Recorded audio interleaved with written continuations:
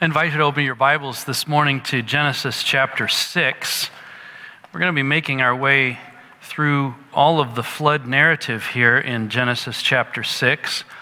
As you turn your Bibles there, I just want to show you a picture. This is of La Paz, Bolivia, where my family and I lived some years ago. And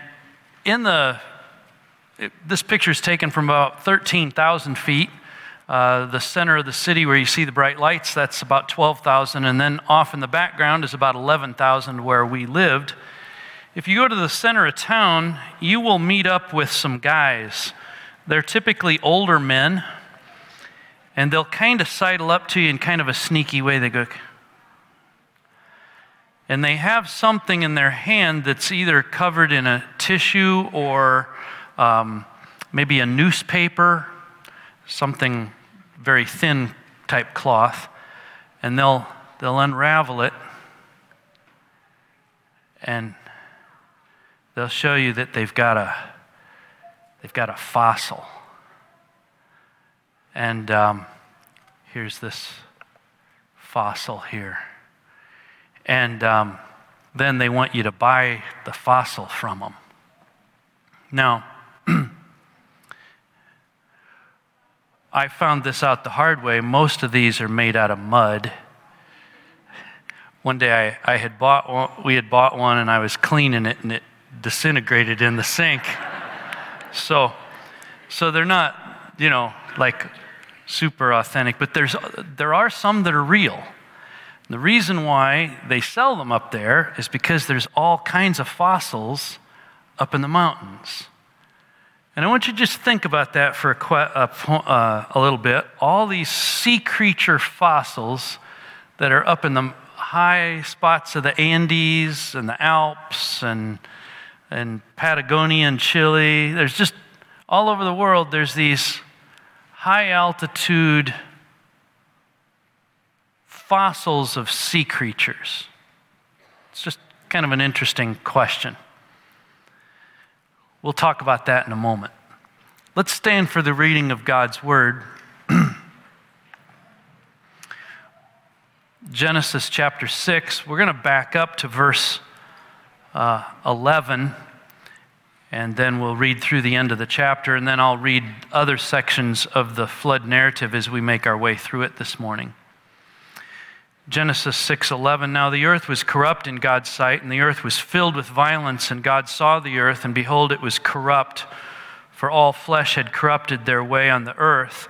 And God said to Noah, I have determined to make an end of all flesh, for the earth is filled with violence through them.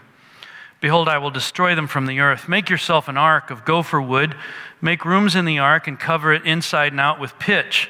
This is how you're to make it. The length of the ark is 300 cubits, its breadth 50 cubits, and its height 30 cubits. Make a roof for the ark and finish it to a cubit above, and set the door of the ark in its side. Make it with lower, second, and third decks. For behold, I will bring a flood of waters upon the earth to destroy all flesh in which is the breath of life under heaven. Everything that is on the earth shall die. But I will establish my covenant with you, and you shall come into the ark, you, your sons, your wife, and your sons' wives with you. And of every living thing of all flesh, you shall bring 2 of every sort into the ark to keep them alive with you. They shall be male and female, of the birds according to their kinds, and of the animals according to their kinds, of every creeping thing of the ground according to its kind. 2 of every sort shall come into you to keep them alive. Also take with you every sort of food that is eaten and stored up. It shall serve as food for you and for them. Noah did this. He did all that God commanded him. Please have a seat. In this first section, we're going to look at the making of the ark. It's a protection from God's judgment, isn't it? One of the questions that people will ask is, how long did it take to make the ark? We may have a hint in chapter 6, verse 3, when it says, the Lord said, my spirit shall not abide in man forever, for he is flesh, his days shall be 120 years. That could be a statement of how much longer until the flood, so it took Noah 120 years to make the flood. It could be that it's just talking about lifespan of human beings now that God is judging the earth with a shortening of lifespan. We're not sure, but certainly what we can say is the major life work of Noah was to build the ark. We know that because what would you remember? Can you tell me anything else about Noah except that, well, he built an ark, right? It was his major life work. Now, this ark, interesting word. The only other time where that word is used is in reference to baby Moses being put into the basket. That basket was called an ark, a place of safety, okay? And so it's kind of interesting. Moses was put in a little tiny ark. Noah is making a big ark. The dimensions of this ark are huge, 450 feet by 75 feet by 45 feet. Some of you may have been to the Ark Encounter, where Ken's Ham's ministry, Answers in Genesis, have built an ark. Their ark is actually bigger than what I've just described. Their ark is 510 feet long by 85 feet wide by 51 feet high. You might ask, well, why is their ark bigger than the one that's described here in the Bible? It's the issue of the definition of a cubit. Because when you say 300 cubits, you got to know how big is a cubit. You know how a cubit was first understood? It was the distance between your elbow and the tip of your finger. But as we all would know, there's a difference between one person's elbow to his tip of his finger and to another person's elbow and the tip of her finger, and so on. And so trying to figure out what was the standard measure is difficult. If you go by the standard measure of 18 inches, you would get the dimensions that I mentioned earlier. There's all kinds of different understandings of cubit. There's an Egyptian long cubit, an Egyptian short cubit. There's a Hebrew long cubit, a Hebrew short cubit. And the Ark Encounter kind of takes a little bit of an average. They actually explain this on their website. They take a cubit to be 20.4 inches long, and that's how they built the ark. If you take 18 inches, you get the size that I mentioned of 450 by 75 by 45. Either way, no matter how you measure a cubit, there's a big ark, okay? It's big. Let me just say something a little bit by way of a little bit of a sidebar about the critics of the Ark Encounter. When critics of Genesis chapter 6 have long criticized the description of this narrative by saying, this can't possibly be built. There's no way this could be done. And then they would say things like, there's no way you could fit all the animals inside. And Answers in Genesis built the ark in order to demonstrate, yes, such a thing could be constructed, and here is how you could put the animals inside it. That's kind of the point of it, is to demonstrate what an ark looked like and how it could function. What's funny to me is that doesn't stop the critics. They just come up with more criticisms, which really reveals that they have a problem of the will more than they have an intellectual problem, right? Now the biggest criticism of the ark at the Ark Encounter is, well, it was made with modern tools. Well, of course you could do that. To which I would answer, Ken Ham didn't have 120 years, right? So let's cut him a little slack here on that, right? Anyway, that's just a sidebar of the critics. It's made of gopher wood, which is likely pine or cypress. It was made watertight by pitch. It has various rooms. The number and size of the rooms are not described, probably because they were varied depending on what animals were in the ark. Some people suggest, well, wait a minute. How can there be great big animals in the ark? Like the dinosaurs and all. You could take baby dinosaurs, right? I don't know. Sometimes people are more determined not to believe than they are to believe the scriptures. The ark is rudderless, apparently. Doesn't seem to have any means of guidance, which suggests that Noah is trusting the Lord to guide the direction of the ark. It has a roof, it says, along about verse 16. Make a roof for the ark. That's an unusual word. It could mean a skylight. It could mean an opening that's all or partly around the top for the bringing in of light and fresh air. It could be an overhanging roof. There's a lot of ways that you could conceive of that. That's a difficult word to understand. Verse 17 tells us that the extent of the destruction is bigger than we might imagine initially. I will bring a flood upon the waters of the earth to destroy all flesh, in which is the breath of life under heaven. Everything that is on the earth shall die. Now, there are people who will say they actually believe in the authority of Scripture. I believe that they are even believers in Jesus, who will say that this is just describing a local flood. My hope today is to demonstrate that that is not possible, to hold that view and accept the language as it is written in the Scripture. All flesh under heaven, everything on the earth shall die. People go, well, the earth could be translated land, so it's just the local land. Well, let's keep reading chapter 7 for just a second. If you would just look at chapter 7, verse 4. And every living thing I have made, I will blot out from the face of the ground. It's another word. And then there's these alls and everys all through this passage that you're going to have to trip over. And you'll see what I mean when we get to these next sections. In verses 18 through 22 of chapter 6, we see the obedience that Noah has to the offer of God for protection. Verse 18, God says he's going to establish a covenant with Noah. There's an agreement that God makes with Noah. We'll find out that that's on the basis of faith, not as a result of his works, that his works are a result of his faith, not the other way around. There's the preservation of animal life in verses 8, 19, and 20. Every living thing of all flesh, you'll bring two of every sort to keep them alive. They shall be male and female.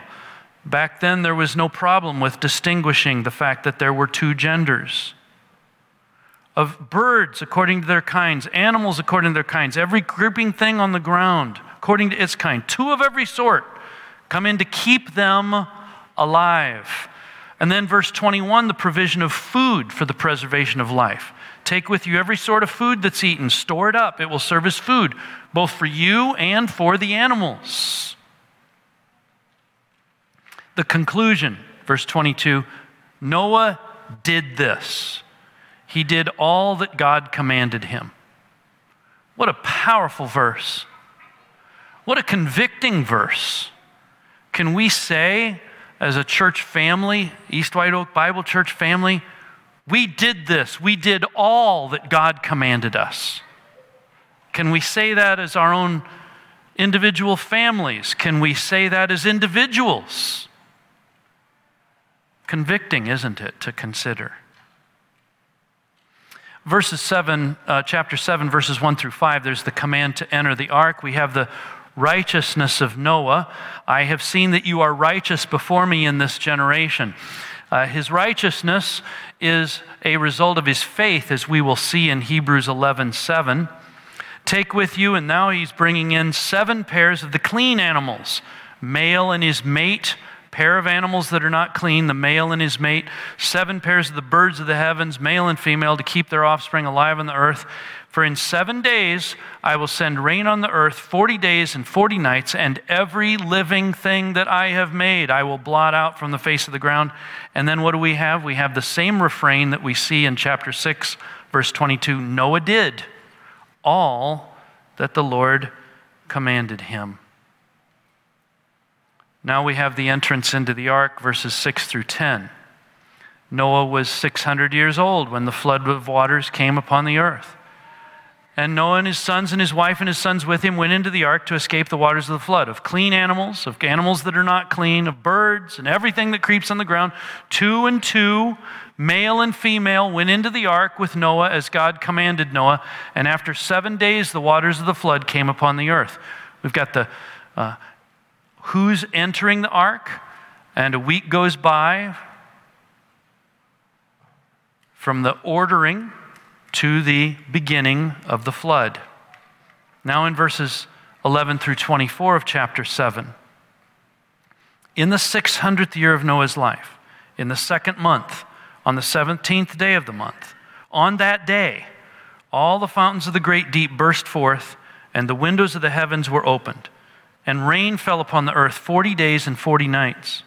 On the very same day, Noah and his sons, Shem, Ham, and Japheth, and Noah's wife, and the 3 wives of his sons with them, entered the ark. They and every beast according to its kind, all the livestock according to their kind, and every creeping thing that creeps on the earth according to its kind, and every bird according to its kind, every winged creature. They went into the ark with Noah, 2 and 2 of all flesh, in which there is the breath of life. And those that entered, male and female of all flesh, went in as God had commanded, and the Lord shut him in. The flood continued 40 days on the earth. The waters increased and bore up the ark, and it rose high above the earth.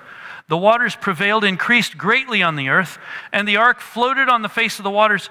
The waters prevailed so mightily on the earth that all, listen to the all and everys here, all the high mountains under the whole heaven were covered.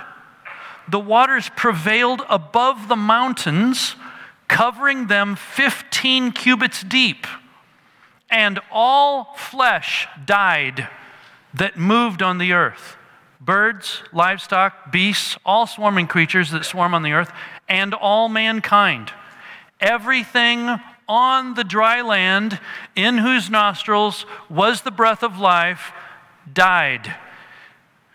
You might say, okay, can you say that one more time? Yes, verse 23. He blotted out every living thing that was on the face of the ground, man and animals and creeping things and birds of the heavens. Well, can you say it one more time? They were blotted out from the earth. Was there anybody left? Only Noah was left and those who were with him in the ark.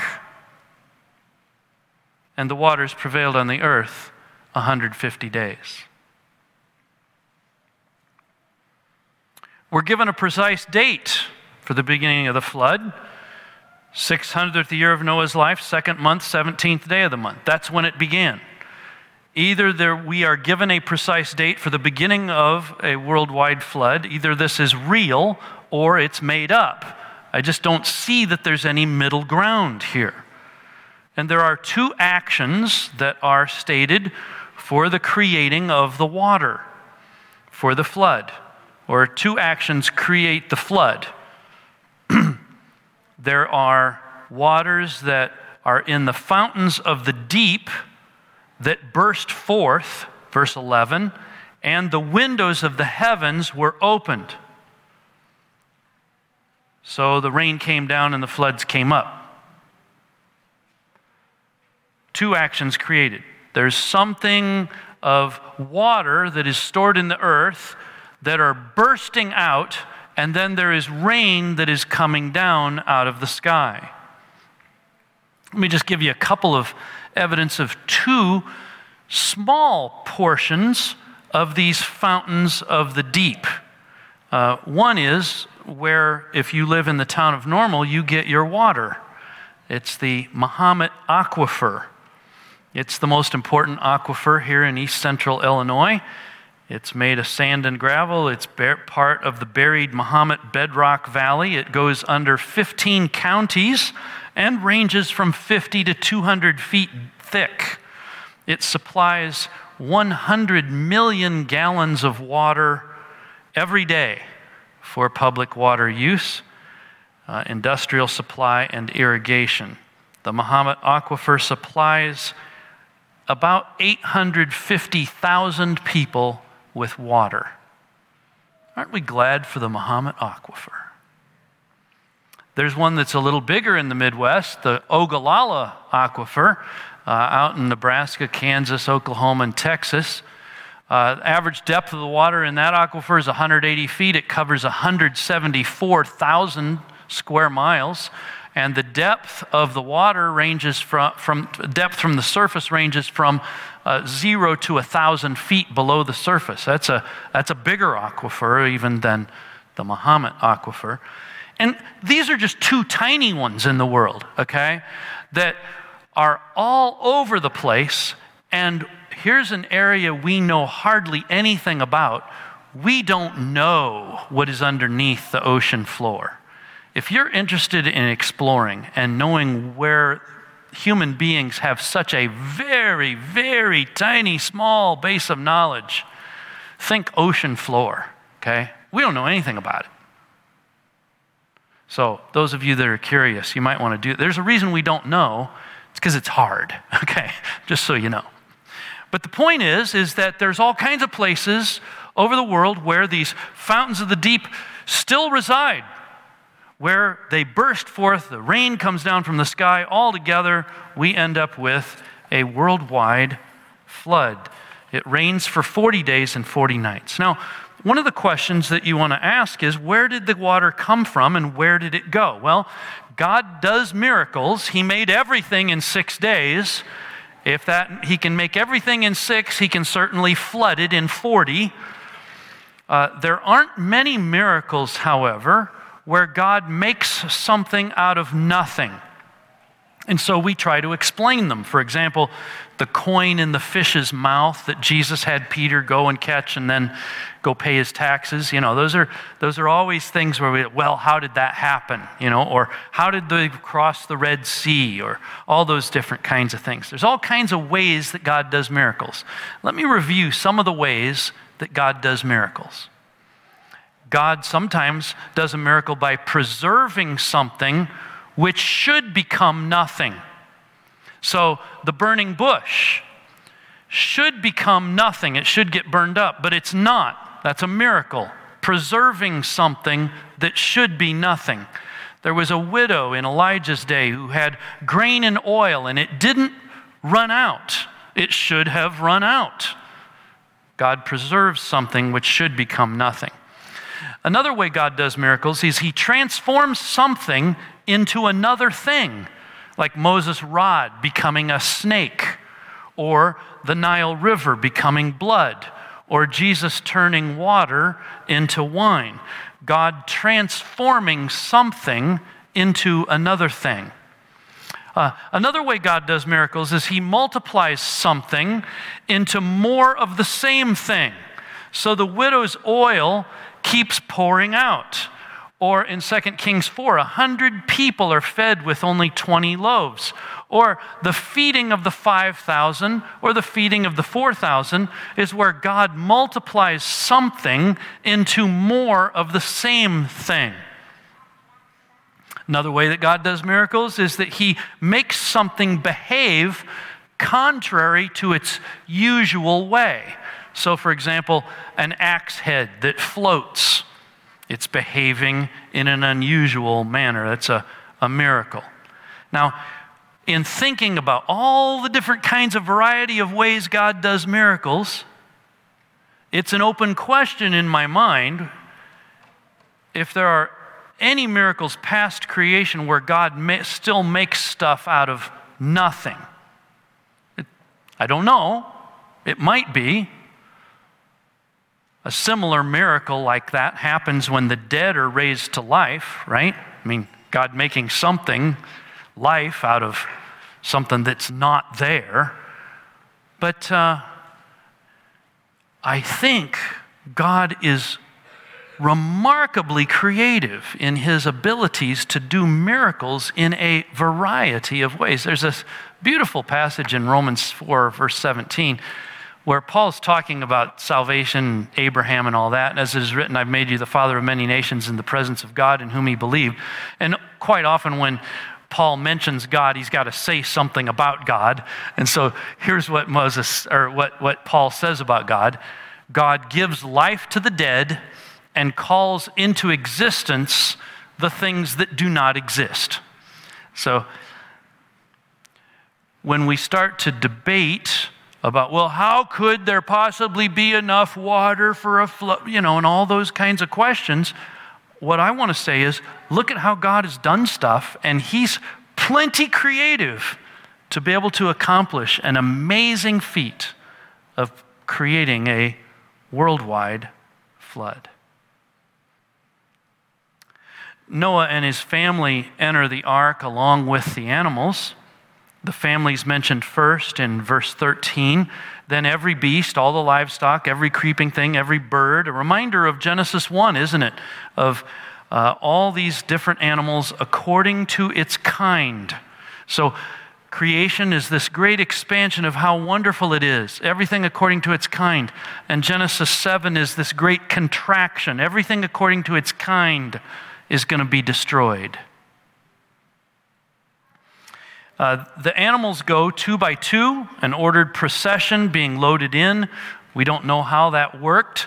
The Sunday school paper always had them just kind of doing it by themselves and Noah just standing there, right?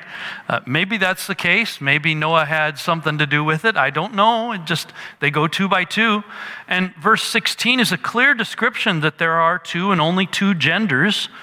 And then for the third time at the end of verse 16, we have this God as God commanded him, and the Lord shut the door.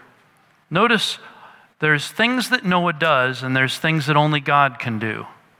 And God's the one who shuts the door. We'll find out that God's the one who ends up opening the door to Noah too. The flood's a universal flood. It continues 40 days, so high that it goes, the water increases greatly. Do you see that, verse 18? The waters prevailed, increased greatly on the earth. And the language, verses 19 and 20, all the high mountains were covered, about 6 feet above the highest mountain. All flesh died, verse 21.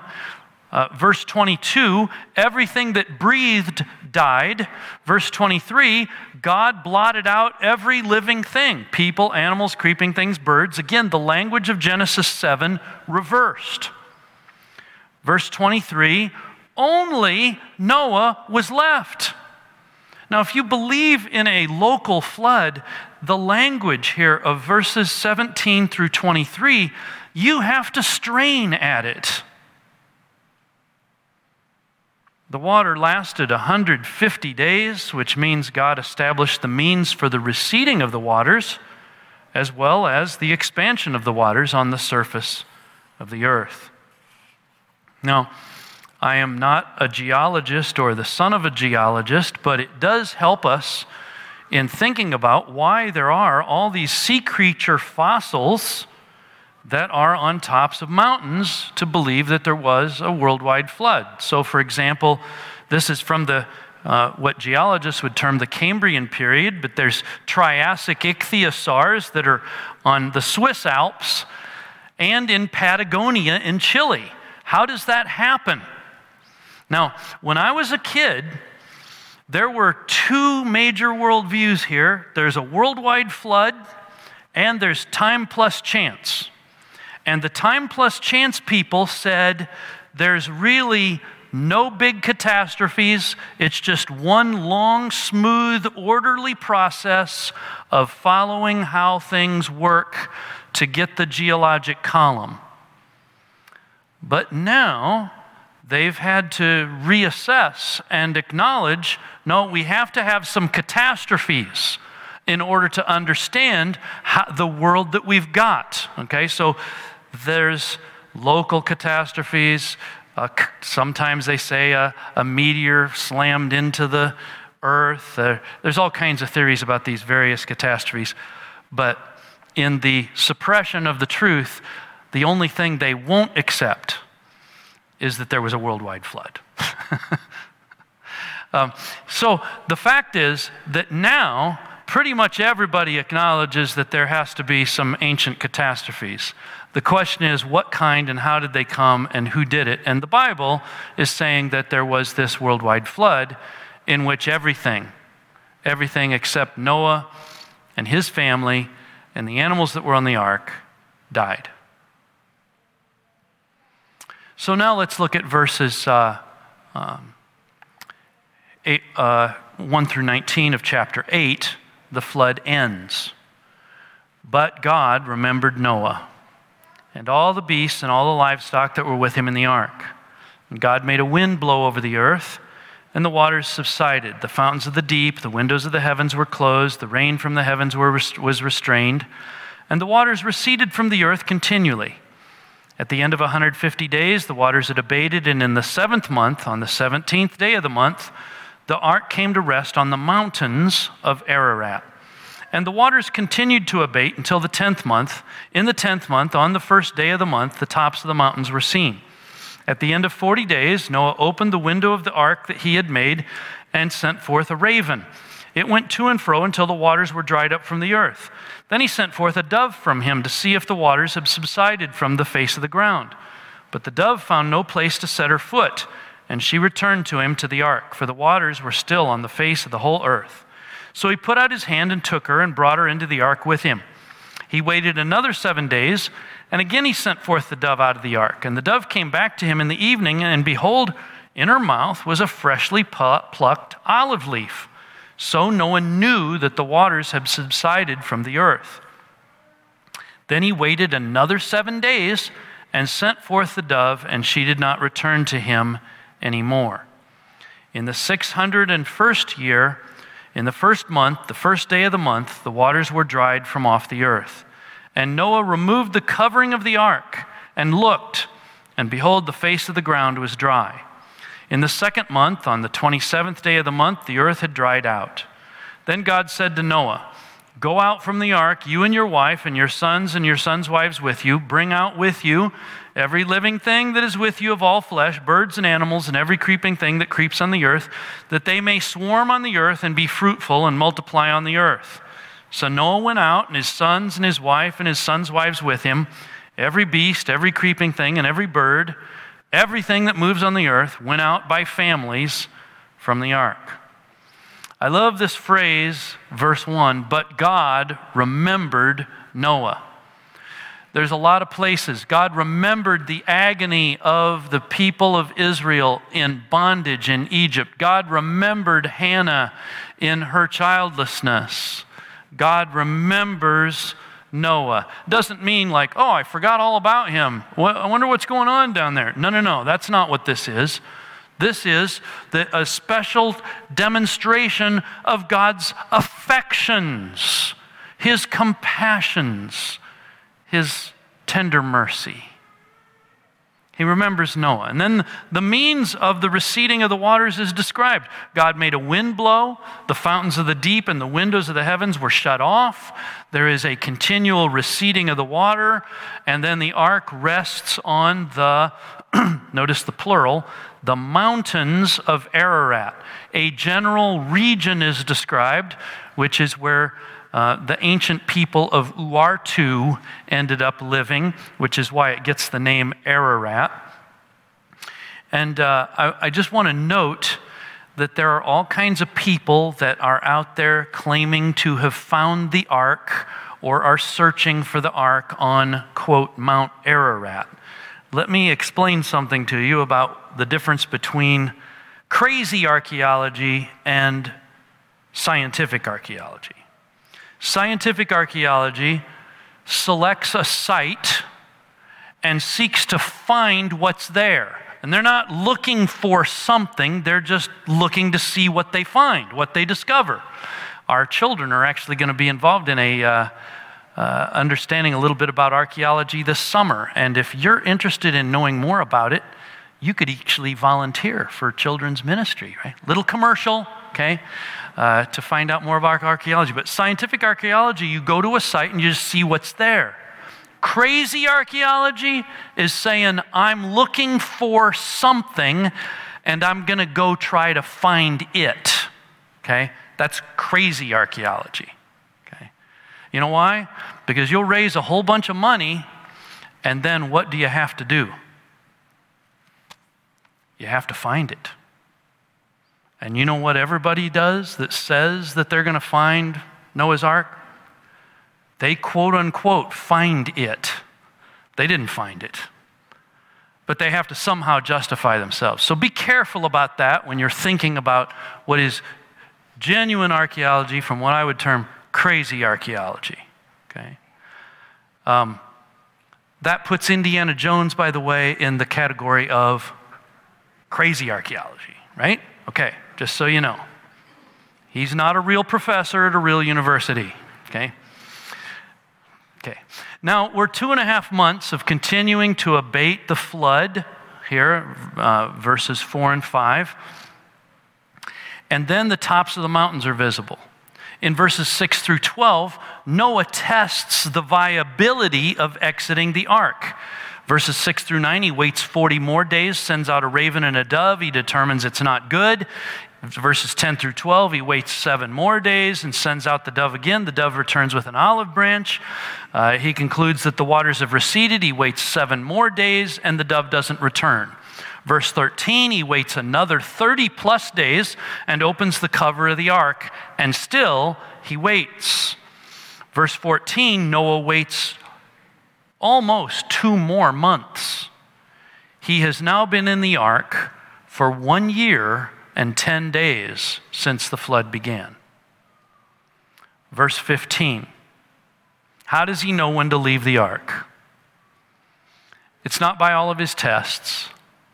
It's not wrong to do the tests, but that's not how he knows when to leave the ark. Verse 15, God said to Noah, go out from the ark.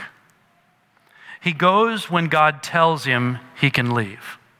And every living thing, all flesh, birds, animals, creeping things, he says, take them out too, so that they may repopulate. They may be fruitful and multiply on the earth, verse 17. Again, borrowed language from chapter 1. God made everything and said to man, be fruitful and multiply. Now he picks up on that language and says, now everything, be fruitful and multiply, repopulate, right? And that's what happened. They all left the ark. Now, I have 5 things by way of conclusion that I want to share with you about what we should take away from this worldwide flood. First, which is what we just talked about, the waiting. Think about all of the waiting. What do you think the ark smelled like after 1 year and 10 days?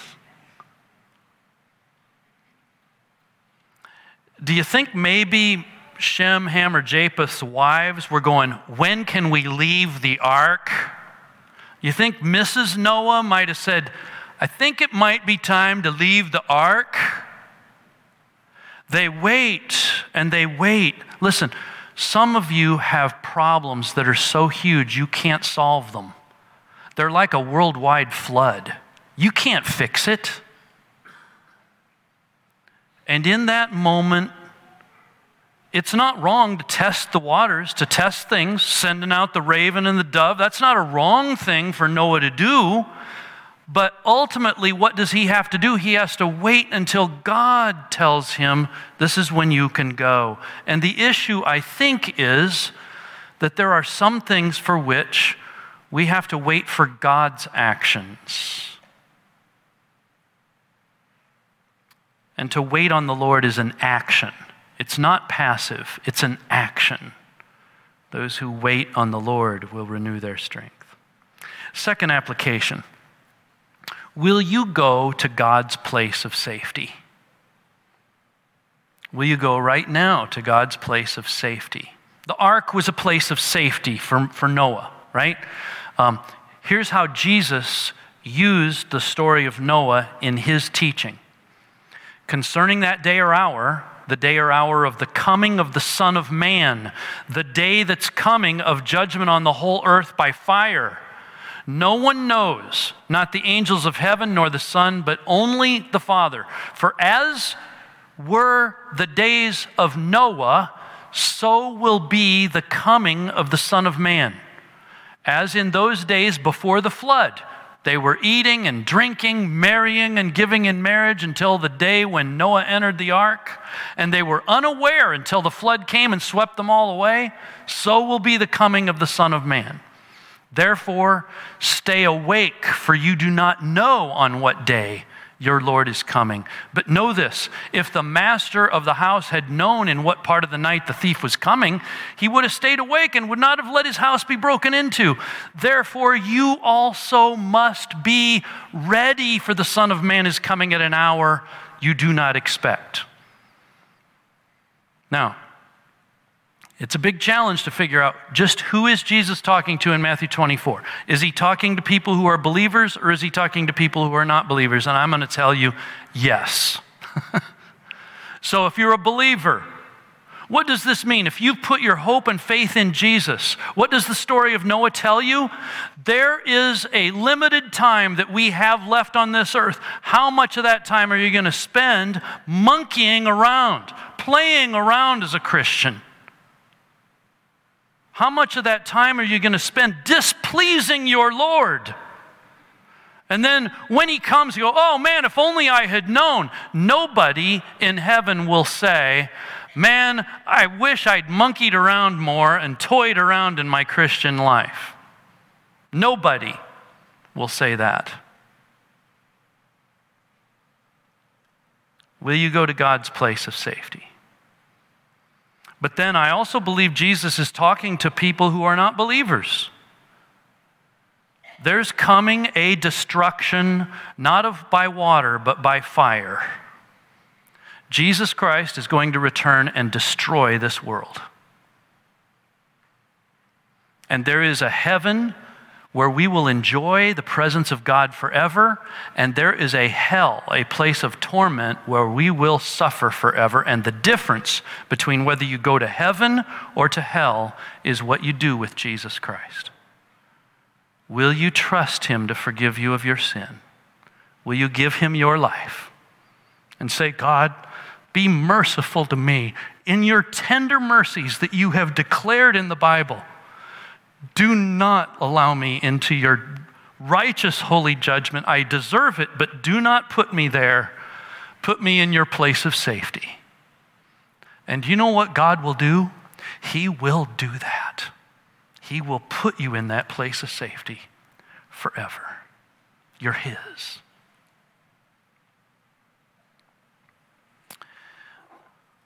A third application is to understand that righteousness comes by faith. Noah's not good because he obeyed. He's righteous because of his faith, and his faith produced good in him. By faith, Noah, being warned by God concerning events as yet unseen, in reverent fear constructed an ark for the saving of his household. By this, he condemned the world and became an heir of the righteousness that comes by faith. It's by faith. You escape God's judgment, not because, okay, I'm going to try harder, I'm going to do better. You escape God's judgment by trusting Christ and his righteousness on your behalf.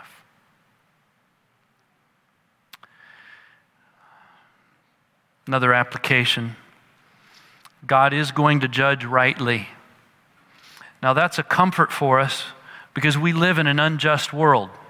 You know, there's a lot of talk about justice these days, and it's not happening the way that people want. And you can almost say any statement and there'll be somebody that will contradict it. There's coming a day when God's going to settle it all. He will settle all accounts and he'll do it exactly right. And so if you have suffered at injustice, just know this, God's going to set it straight. He will set all unrighteousness, all injustice straight. 2 Peter 2, if he, God, did not spare the ancient world, but preserved Noah, a herald of righteousness, with 7 others when he brought a flood upon the world of the ungodly, then the Lord knows, A, how to rescue the godly from trials, godly people who've trusted Jesus to forgive them their sin, and he knows how to keep the unrighteous under punishment until the day of judgment. He can do it all. He will set it all straight.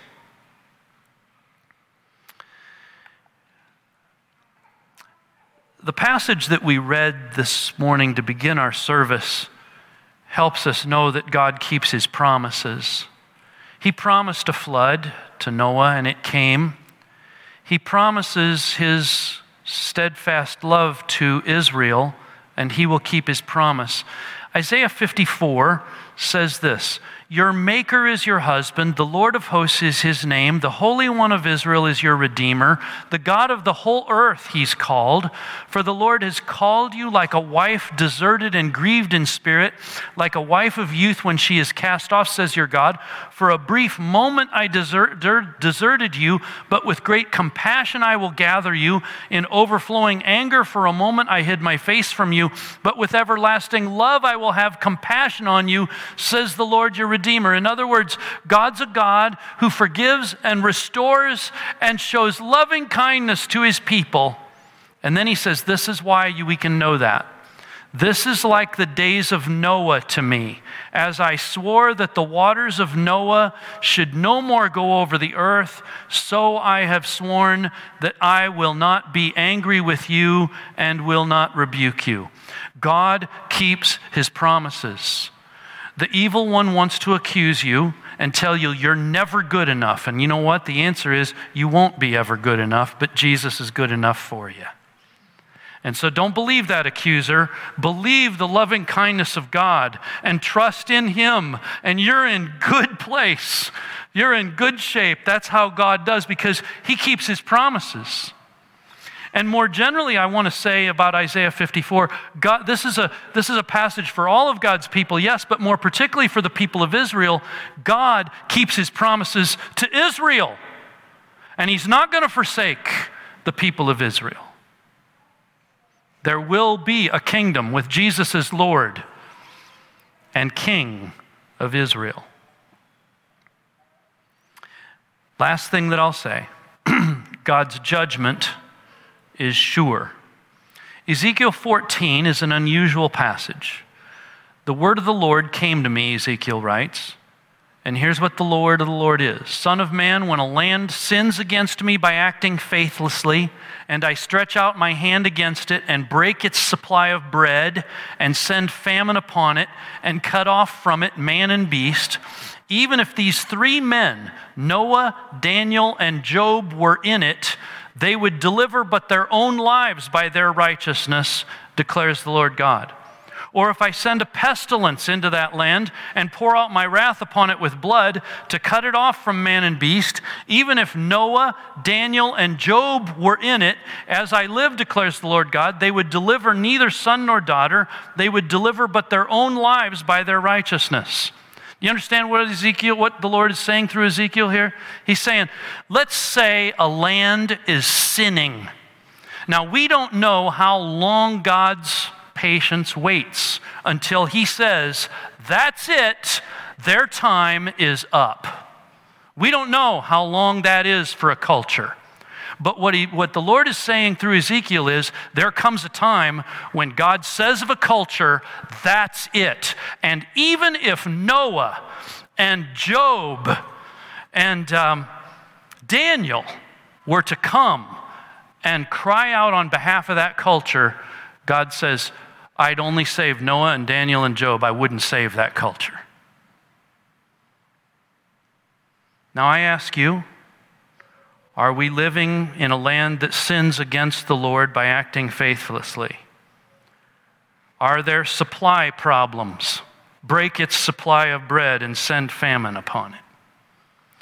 I have no idea how long God's patience waits for our culture. I only know that there will be an end to it.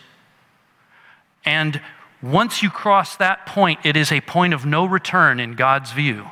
Even if Noah and Daniel and Job were to cry out to God to intercede on behalf of that culture, God says, nope, I wouldn't even save their families. I'd save those three. Be aware that the hour is drawing near.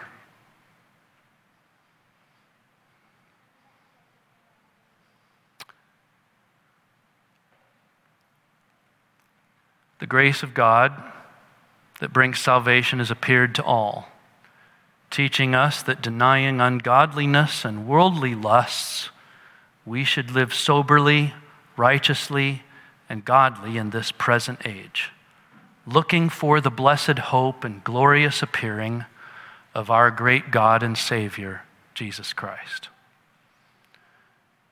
When I was a little boy, there was a billboard on a road that we traveled nearly every day. I saw that billboard hundreds of times. It had clouds, and then there was a sunburst coming through the cloud, and there was a big part of the sign at the top said, "Christ is coming." And on the bottom, "Are you ready?" Christ is coming. Are you ready? The story of Noah tells us of the preserving character of God's judgment. And it is a warning that there is yet a judgment to come. May we be found in the ark of safety, which is the cross of Jesus Christ. Heavenly Father, help us to be sober in this present age about the world we live in, and may we be your people, seeking your face, turning from our wicked ways. And we would ask that you would hear from heaven.